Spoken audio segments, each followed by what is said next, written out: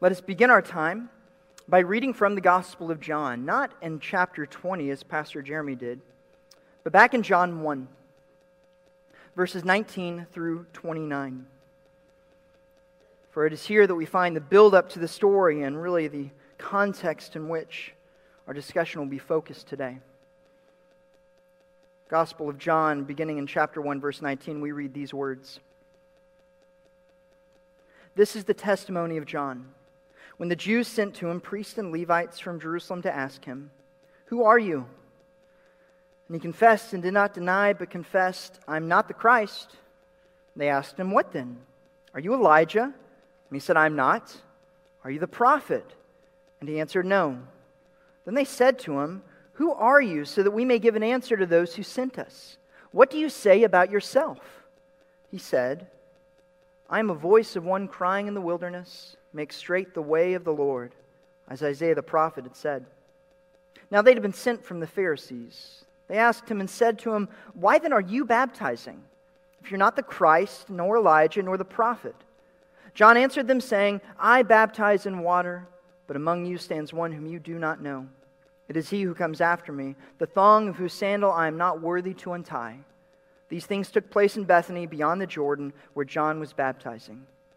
And the next day, he saw Jesus coming to him and said, "Behold the Lamb of God who takes away the sin of the world." This is the word of God. Please be seated.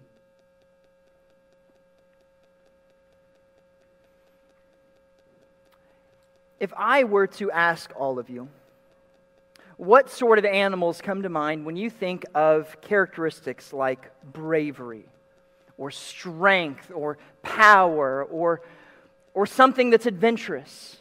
What sort of animals would come to your mind? I trust many of us would think of animals like lions, for they represent strength and boldness.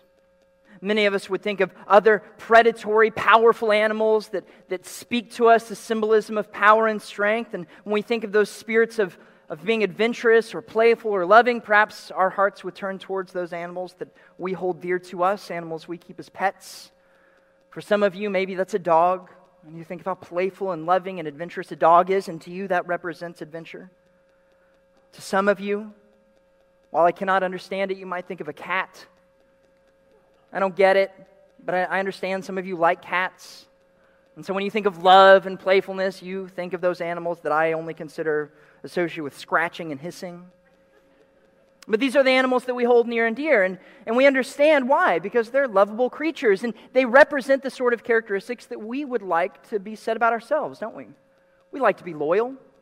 We'd like to be thought of as brave, as courageous, as adventurous, as strong and independent.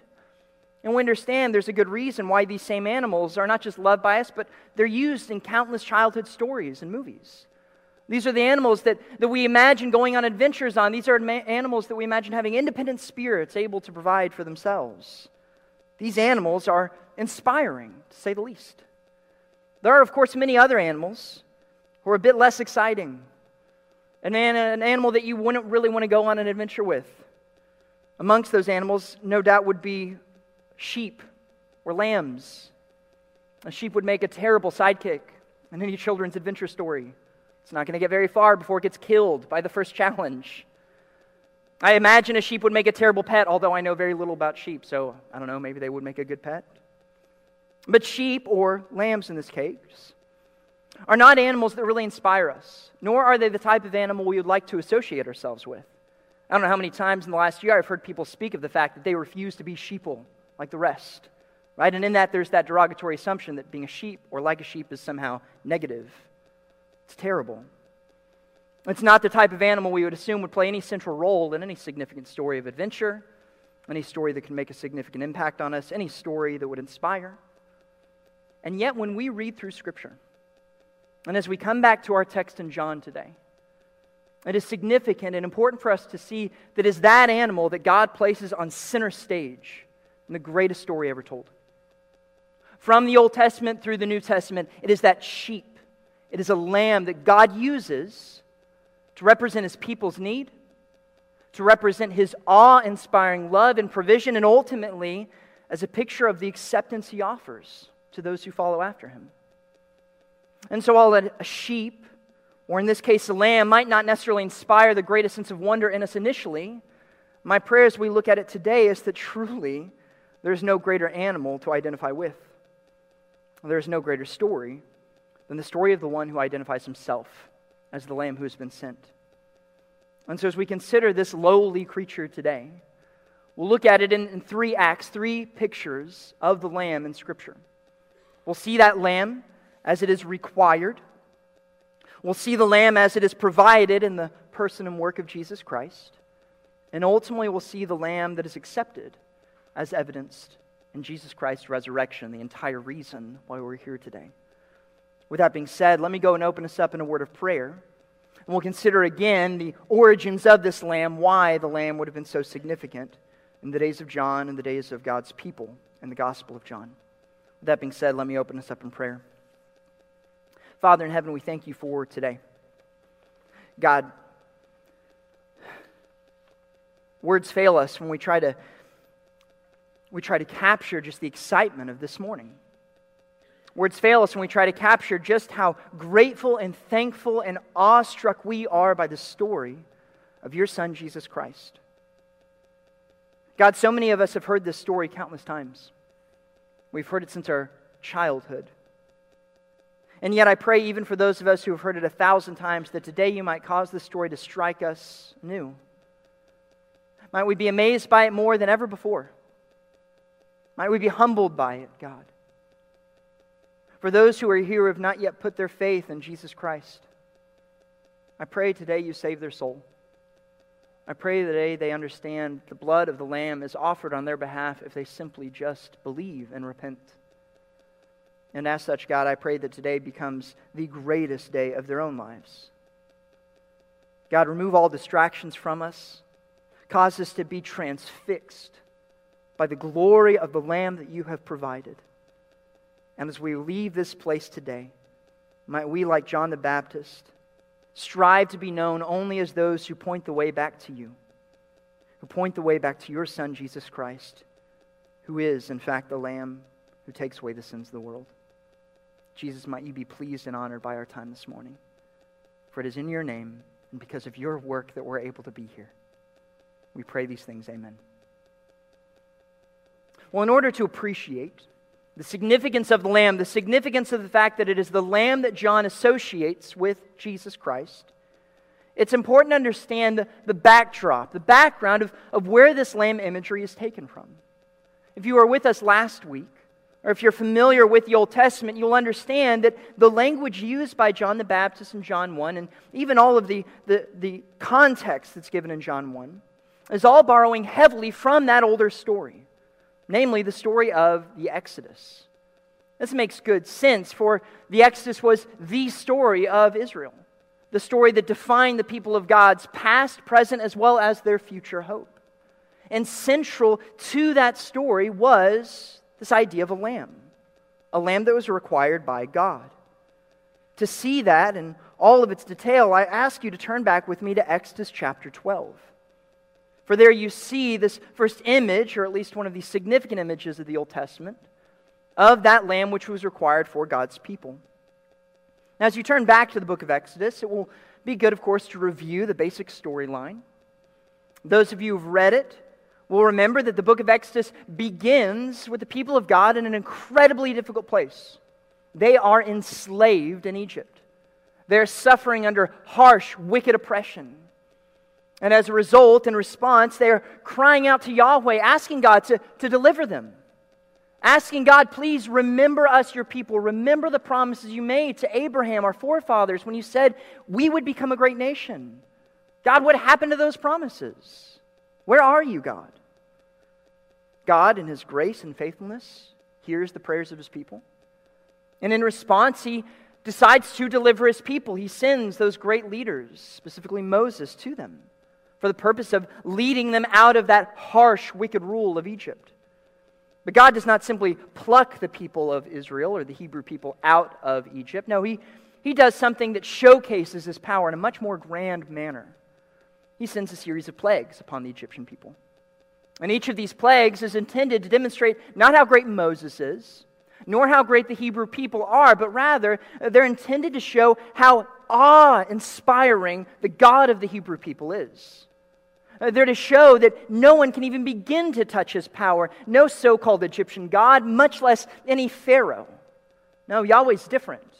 This God is different, and so he sends a series of plagues, all of which would have struck terror in the hearts of the Egyptians. All of which showed God's unique power as well as his unique love for his people, those Hebrew people that were enslaved. Each of those plagues was significant, of course, but by far the most terrifying, the most significant, and ultimately the greatest plague that led to their deliverance was that last plague, the plague of death. You see God speaking through Moses and describing that plague in Exodus 11. In Exodus 11, verse 4, Moses says this, "Thus says the Lord, about midnight I am going out into the midst of Egypt, and all the firstborn in the land of Egypt shall die, from the firstborn of the Pharaoh who sits on the throne, even to the firstborn of the slave girl who sits behind the millstones, all the firstborn of the cattle as well. Moreover, there shall be a great cry in all the land of Egypt, such as there has not been before, and such as shall never be again. But against any of the sons of Israel, a dog will not even bark, whether against man or beast, that you may understand how the Lord makes a distinction between Egypt and Israel." Here we see the terrifying plague promised by God. This plague that wasn't just darkness, like one of the others. It wasn't just gnats or frogs. It was death. Death that God would bring down upon every household in Egypt, thereby taking the firstborn of these families, the firstborn even of the cattle, thereby bringing about great mourning. But as God mentions here and elsewhere, what makes this plague particularly fascinating is that it wouldn't touch the households of the Hebrew people. They would somehow be preserved from all this death, from all this mourning. And the question, of course, is how? How would they be preserved? How would they be saved from this death? Well, the means of that preservation is detailed in Exodus 12, where we see this depiction of the lamb that God requires. For in preparation of this curse, God tells everyone in each household of the Hebrew people that they must present their own lamb, a sort of substitution that will stand in the place of their firstborn. That substitutionary lamb could not just be any lamb.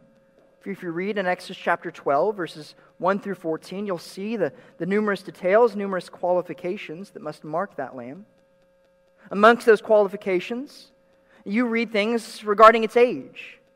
You read details regarding how it's to be sacrificed, and you read one particularly important detail in Exodus chapter 12, verse 5, where Moses says, "Your lamb shall be an unblemished male, a year old, and you may take it from the sheep or from the goats." A detail speaks of the fact that the lamb must not be any ordinary lamb, it must be without defect. This is an object of great value to the Hebrew people. But they must take that lamb, which is without defect, without any injury, and they're to slaughter it, and they're to apply the blood of that lamb to their doorpost. And God promises his people that if they do this, if they provide the necessary lamb, if they sacrifice it in the particularly right way, if they apply that blood to their doorpost, then they will be preserved. And just as God promises, you read in Exodus the story of this curse, this final plague, and death visits Egypt. And firstborn are taken, and there is great mourning and no doubt great shock when they realize the Hebrew people have somehow been preserved. This must have been shocking and confusing to the Egyptian people, but to the Hebrew people, it should not have been a surprise, nor should have been confusing, for they knew exactly what happened. They knew that they were rescued by the substitutionary lamb. They knew that their deliverance was given to God through the death of another, just as Yahweh had promised. And thus God delivers his people through substitution, through the death of a lamb. It's a beautiful story, an incredible story, and eventually it ends up with the people of God in the promised land, just as God guaranteed. And yet as glorious of a story as it is, as precious as that required lamb must have seemed to them, this story of Israel doesn't necessarily have a very satisfactory ending. I want to be careful how I say that, because this is their story, of course. But as glorious as the story is, the people of God never really experienced that rest that ultimately they're crying out for. Even though they get out of Egypt because of the lamb, even though they make it to the promised land, they're not there for very long before they realize that the problem isn't just Egypt. The problem is sin. The problem is that outside of Egypt, there's a lot of other nations that will gladly oppress the people of God. And there are a lot of other so-called gods that they must go to war with. Not only that, but the Israelites were given a constant reminder that they themselves were also sinful. They themselves also had this indwelling sin that they had to be purified from if they could remain in the presence of God. When they failed to do this, when they failed to hold off those other nations, when they failed to worship God and God alone, that impurity ultimately was punished. And they were driven out of the promised land time and time again. And in all their experiences, whether they were in the promised land or the wilderness, the people of God had this constant imagery. This image that was symbolized by this lamb. For you see in Exodus chapter 12, verse 14, that God tells them that this day will be a memorial to you, and you shall celebrate it as a feast to the Lord throughout your generations. You see that God did not intend the Passover to be the end of the story. He intended this Passover, the story of the Exodus, to be this annual reminder. A reminder of God's faithfulness, but also a reminder of Israel's greater need. That greater need for inner purity. That greater need for worldwide judgment. That greater need not just for some lamb that they would sacrifice yearly, but for something or someone greater than the lamb. But who on earth could deliver them from that complex problem? Who on earth could be worthy to lead them as a king, as a ruler, as well as the sacrifice which purifies them? As they ask themselves that question, they in essence were asking themselves the question that every single one of us is forced to ask. For while we live in a culture that is far removed from animal sacrifice, I don't know all of you personally, but I'm pretty sure none of you are doing that regularly. I think it's illegal, right? Even though we don't do that, we recognize we still live in a world with very complex problems, don't we? And we like to believe our problems are always simple, are always external. Our problems are some politician we don't like. Our politicians are some neighbor we don't get along with. You know, as a kid, I remember my problem in school was always that my teacher wasn't doing his or her job, and if I just had a better teacher, I promise Mom I'd do better, right? It's always someone else's fault. As we get older, it's always our spouse's fault. It's our boss's fault. It's always the fault of someone else. And if we could just fix our circumstances, then everything would be right as rain. Everything would be beautiful. We would be at rest. But we all recognize that's not true, don't we? Because regardless of how radically different our circumstances might be, all of us are still impure on the inside. All of us still fall short. And this last year has forced us all to see that, I think. It's forced us all to re-examine just why we are so dissatisfied. And even as we come out of it by the grace of God, even as we come towards the end, hopefully, of COVID shutdowns and the fear that has ruled so many of us, we recognize that our problems have not all been fixed. For there are other diseases.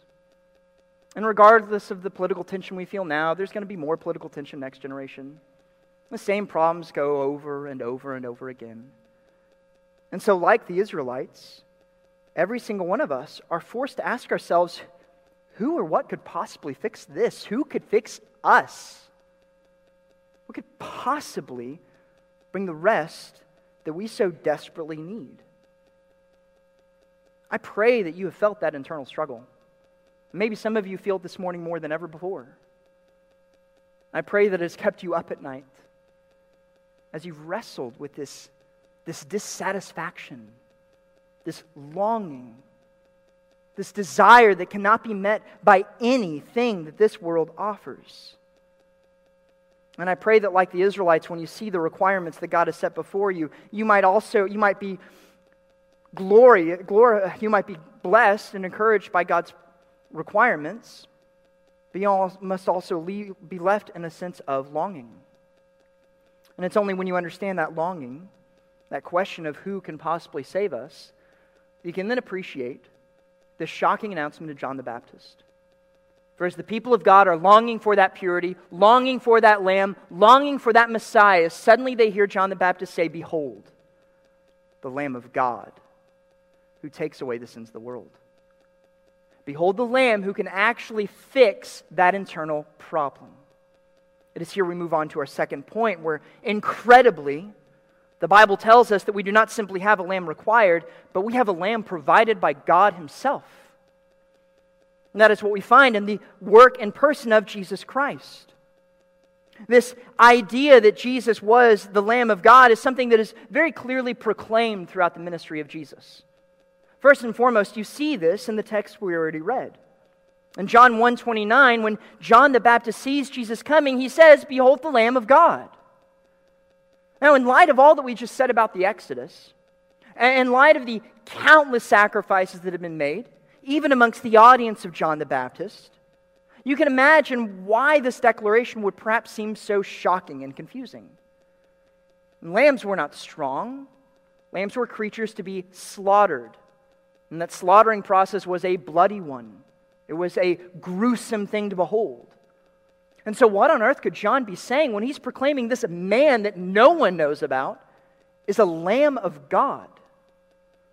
Well, there's some debate as to what John specifically means when he refers to Jesus as the Lamb. Some people, of course, recognize, or we all should recognize, that John the Baptist's parents had been told that John would be the forerunner to the Messiah. And so I think we can safely assume that John understood that Jesus was fulfilling that role of the Messiah. But even with that understanding, it seems John the Baptist himself did not fully appreciate the depth of this proclamation. For later on in Jesus' own ministry, as John the Baptist is eventually imprisoned and waiting his own death, John sends his own disciples to Jesus to basically ask, "What's going on, Jesus? Are you the guy? Have we made a mistake here? Is there someone else, something greater that we are waiting to see?" And so while John the Baptist understood in part this proclamation, it seems he did not understand it in whole. Yet while he did not understand it, I think it's safe to assume that Jesus Christ clearly understood this, because he proclaimed the same thing over and over in his ministry. And as disturbing as it was for the audience of John the Baptist to hear it, it was far more disturbing for Jesus' own disciples to hear Jesus say this over and over and over again. But Jesus persists in making this proclamation. Now, at times, Jesus' proclamation regarding this identity is a bit cryptic. You can read of how Jesus compares himself to a serpent being raised up in the wilderness. It's an odd tale. At other times, Jesus speaks of the sign of Jonah as this foretaste, as this symbol of his own death. And in these words, you can understand why people might be confused. There are other points in time, however, when Jesus' proclamation is far more clear than that. For we're told in the Gospels that Jesus is regularly telling his disciples of his impending suffering and death and resurrection. And we see this clearly, more clearly, as his mission continues forward, and we perhaps see it most clearly from the lips of Jesus as he celebrates that Passover meal with his disciples. In fact, if you would turn back to Matthew 26. For Matthew 26, you see one of these explicit proclamations made by Christ that again must have been so shocking to his disciples in light of the imagery that Jesus cites. As you might remember, this meal, the Passover meal, was that which they celebrated every year to remember the Exodus. It's that meal they took every year to remember that Passover lamb. And it's in the midst of eating this meal that we find this account in Matthew 26, beginning in verse 26. There we read, "While they were eating, Jesus took some bread, and after a blessing he broke it and gave it to the disciples and said, 'Take, eat, this is my body.' And when he had taken a cup and given thanks, he gave it to them, saying, 'Drink from it, all of you, for this is my blood of the covenant, which is poured out for many for forgiveness of sins. But I say to you, I will not drink of this fruit of the vine from now on until the day when I drink it anew with you in my Father's kingdom.'" Again, consider how incredible a message this must have been for the disciples. For each of these disciples undoubtedly would have celebrated this Passover from childhood. They knew the symbolism of the Passover lamb. They understood what it meant regarding their future hope, that future Exodus. And yet here was Jesus, this man that they've walked alongside with for years at this point in time, and he's taking these elements and he's saying, "No, this is my body now. This is my blood. I'm the lamb. And with my body and blood, I'm offering a new covenant." As surprising as this would have been to hear by the disciples, it, in essence, is the exact same thing that John the Baptist himself proclaimed. John the Baptist proclaimed it, perhaps unknowingly. Jesus Christ proclaimed it fully understanding what it entailed. And yet, regardless of how many times Jesus proclaimed this, there's still that question of what qualifies Jesus. How could he possibly serve as this lamb? For if you recall back in Exodus chapter 12, not just any lamb could play the part, right? It had to be spotless. It had to be of a certain age. It had to be sacrificed in a certain way. How on earth could any person fulfill the many qualifications of that Passover lamb? Well, incredibly, what we find throughout the Gospels is Jesus proves himself to be qualified for this role, both in his life as well as in his death. For in his life, Jesus Christ is sinless, meaning he is without any defect of any kind. We are told this in passages like Hebrews, that Jesus was tempted in every way, yet without any sin. Peter references the same idea in 1 Peter chapter 1 as he was referred to as our sinless, perfect lamb. And so just as a lamb in the Old Testament had to be without any moral defect, so too Jesus was able to show him that, yeah, I'm without any defect. Every thought Jesus had, pure. Every word Jesus spoke was in perfect alignment with the Father's will. Every single thing that Jesus did, every second of Jesus' life was lived in perfect alignment with the will of the Father. That's incredible. And it was essential. For if Jesus tripped up even once, he would be disqualified. If Jesus had made one sinful choice, he could not have served as our lamb, and yet he lives his entire life in perfection and perfect righteousness. And even as he comes to the end of his life, we see him maintaining these intricate qualifications. You can read of these qualifications when you just consider, for instance, the timing of Jesus' sacrifice. For as we just recognized on Friday, Good Friday, the day of Christ's crucifixion, we understand that Jesus did not just choose any time to be crucified, did he? Rather, when was he being crucified? It was the Passover. It was the exact same time that the Jews were required to sacrifice their lamb. It was the exact same time that God had required from Exodus. Jesus was even fulfilling that law. If you read through the passion of Christ, his crucifixion, time and time again, you see the author reference all of these prophecies being fulfilled. Time and time again, you see all of these laws, all of these steps, all of these qualifications that Jesus is just checking off. Time and time again, then, we see Jesus proving himself in his birth, in his life, and even in his final moments that he is clearly being presented as the qualified Lamb of God. You see this final act in Jesus' life if you turn over with me to John chapter 19. For it is in John 19 that we read of all these fulfillments. It is in John 19 that we see this brutal crucifixion, this shocking sacrifice. In John chapter 19, verses 1 through 30, there are numerous details that highlight the tragic end of Christ. They highlight the way in which his enemies berated him. They highlight the way in which his enemies mocked him. Detail after detail is given that show that to the outside observer, it would appear as if Rome is in control. It would appear as if Jesus' enemies are victorious. And this would have been the clearest as we come to the end. For pick up the story with me, if you will.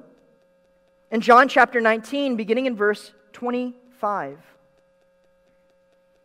There we read, standing at the cross of Jesus were his mother's sisters, Mary the wife of Clopas and Mary Magdalene. 19 verse 25.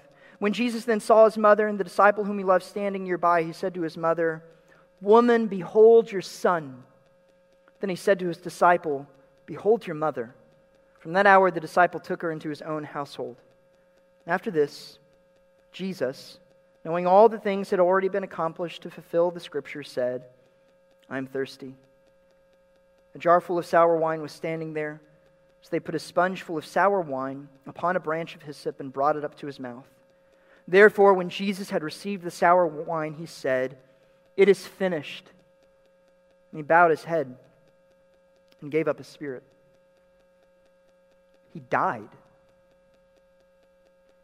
He died there hanging as a bloody mess.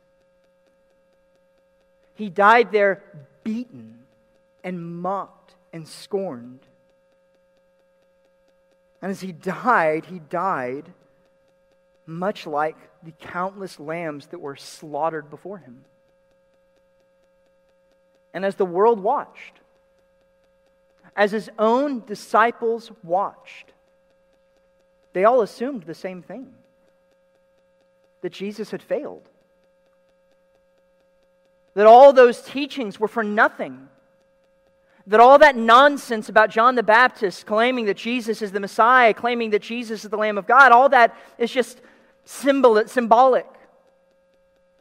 All of that is just some fleeting message of hope, but all of it fell short to provide the ending to the story of the Exodus that the people of God so desperately waited to see.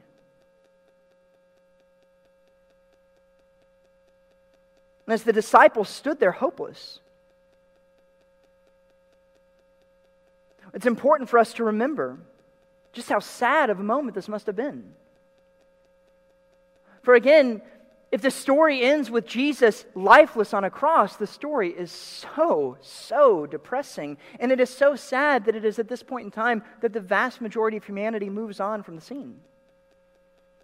For even today, you ask your average person what they think about Jesus, what they think about the Easter story, and they're willing to go as far as to say that Jesus is a great example of sacrifice.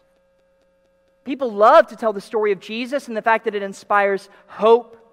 It's a picture of love. It's a picture of service.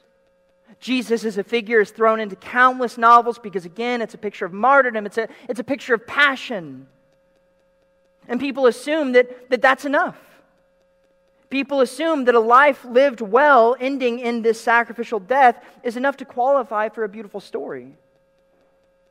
But the disciples knew better than that. They understood that a life lived well, ending in death, was yet another sad ending in the ever-going story of their hope in Yahweh, their hope for a Messiah.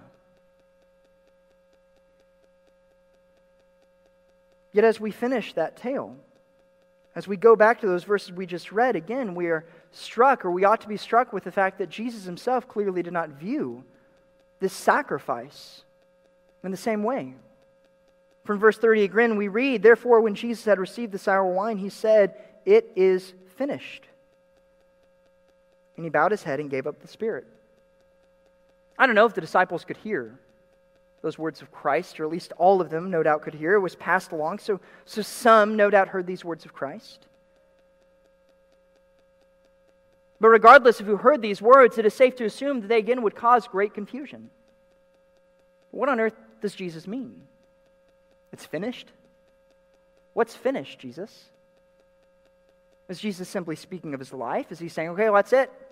I've done what I can. So long. No. No, the words of Jesus are far deeper than that, far more inspiring than that. For we understand that when Jesus says it is finished, in part he is saying the role of the Lamb is finished. The Lamb required is finished. The law is finished. It has all been fulfilled, for he has done absolutely everything the law required. And so as Jesus dies, he does not die as some sad sacrifice. He dies triumphantly, because he dies fully knowing what's going to happen.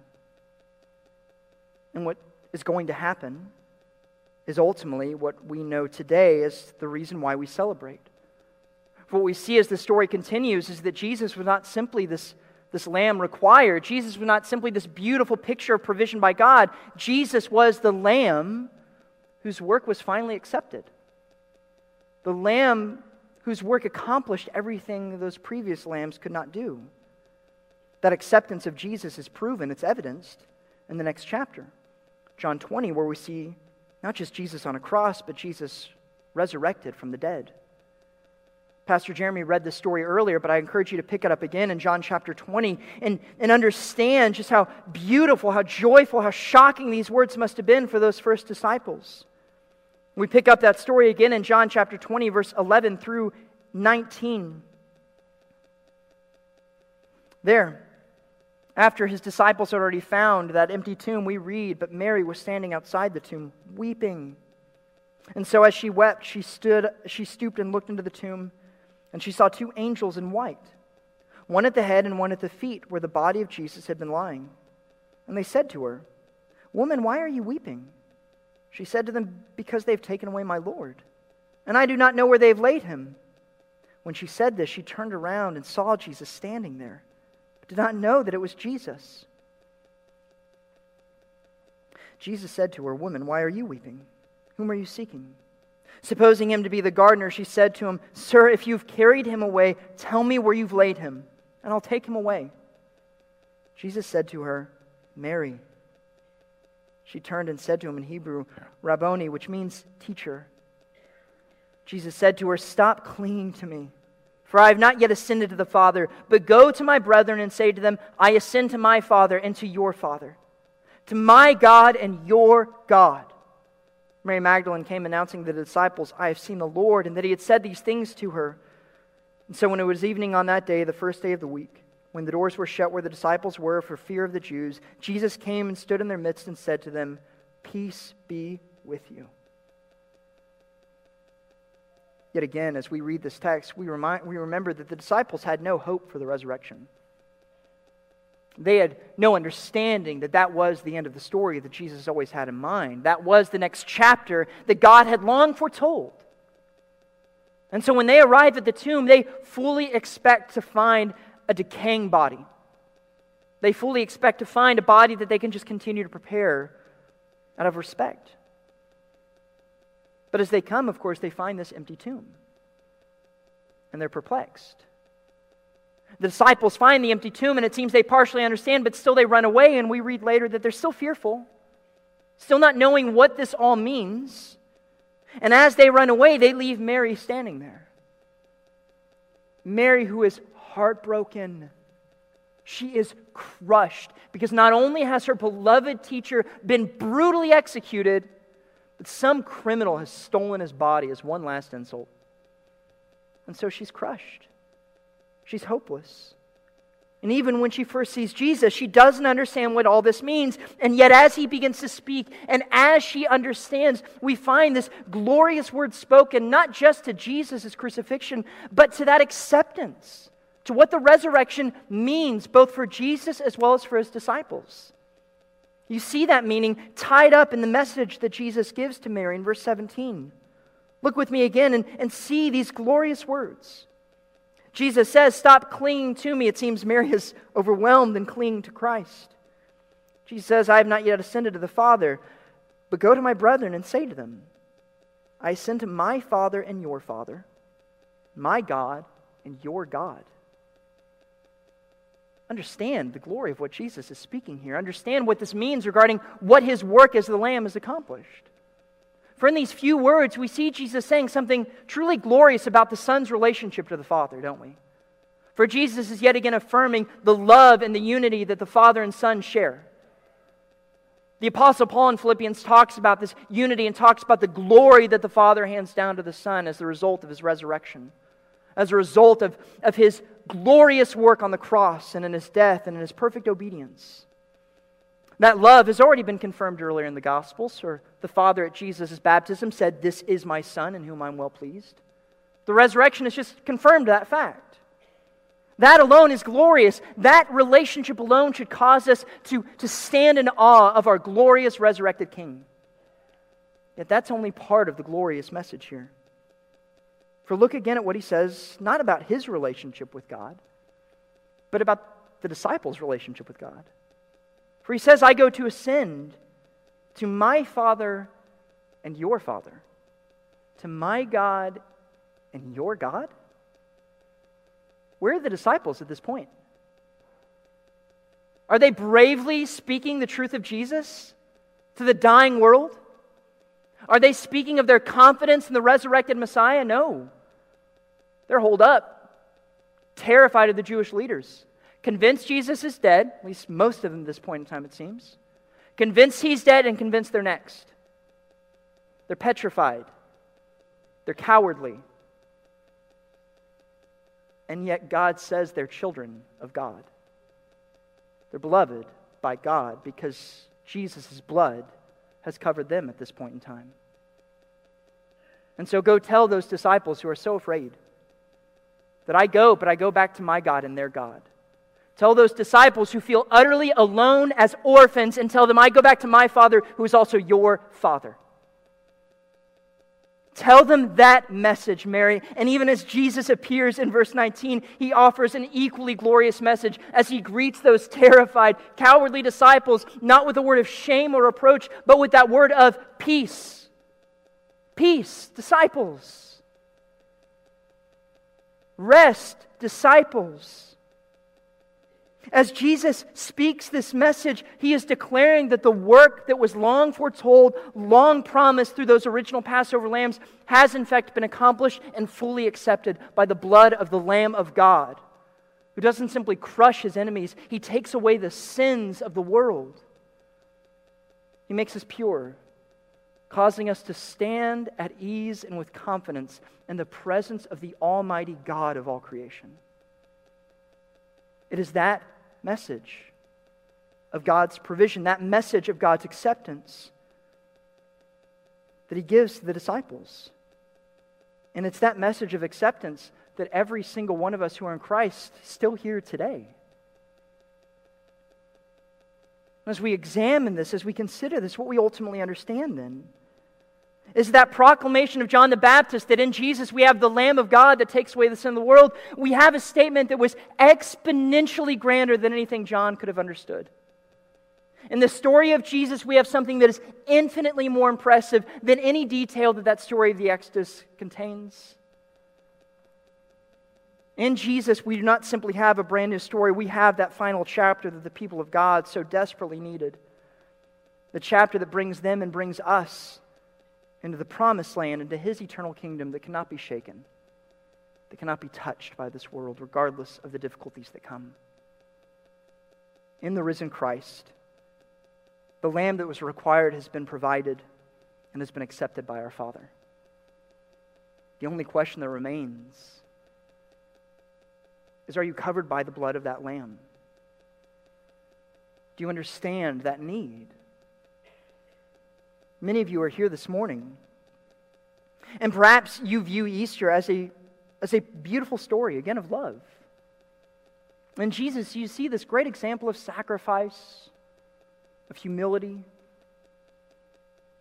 But if that's it, if that's all he is to you, well, he's no more useful to you at this moment than some slaughtered lamb from a century ago.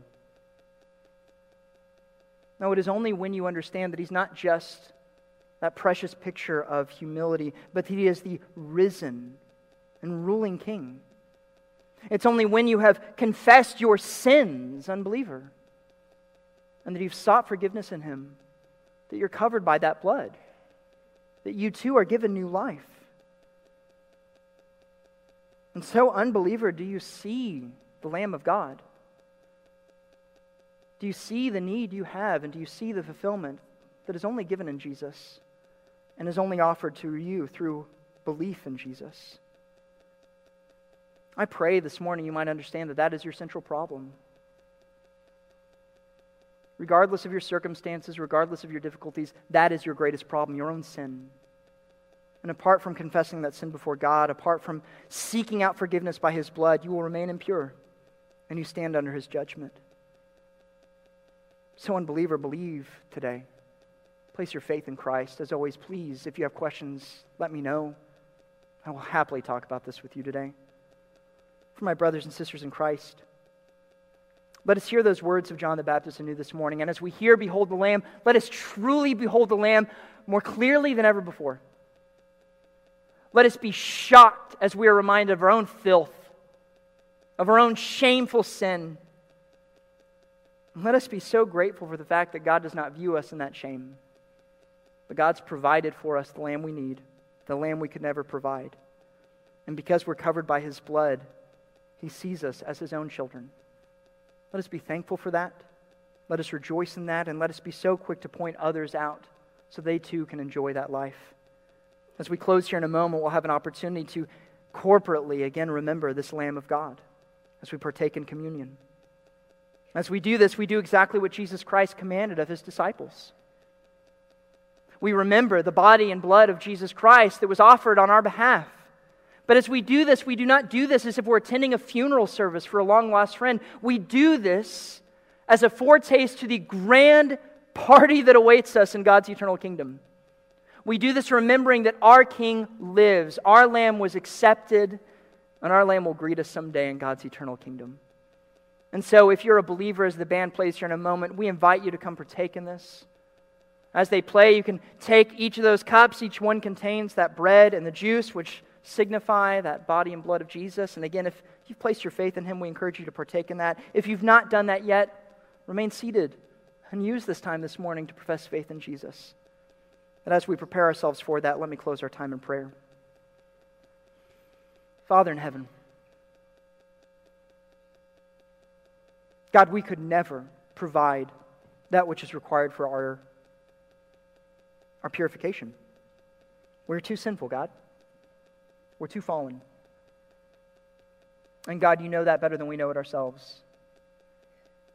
And yet, God, you have provided us the means of purification that are exponentially greater than anything we could have ever imagined. You provided for us a story that is exponentially more awe-inspiring than any story ever told. And you've invited us to be a part of that story. And so, God, as we close our time here, as we remember the death, burial, and resurrection of your Son, God, I pray we do it as a means of celebration. As brothers and sisters in Christ, might we do it as a unified family, remembering this is the only thing that matters. And as we do this, let us cause us to overlook the many other causes for disunity that still exist. Might we do this as a celebration. And God, for those of us here who do not yet know you, Lord, I pray this is a time when you bring them to that saving faith in you, God. We praise you, God, and we praise you, Jesus. Bless this time of communion, we pray.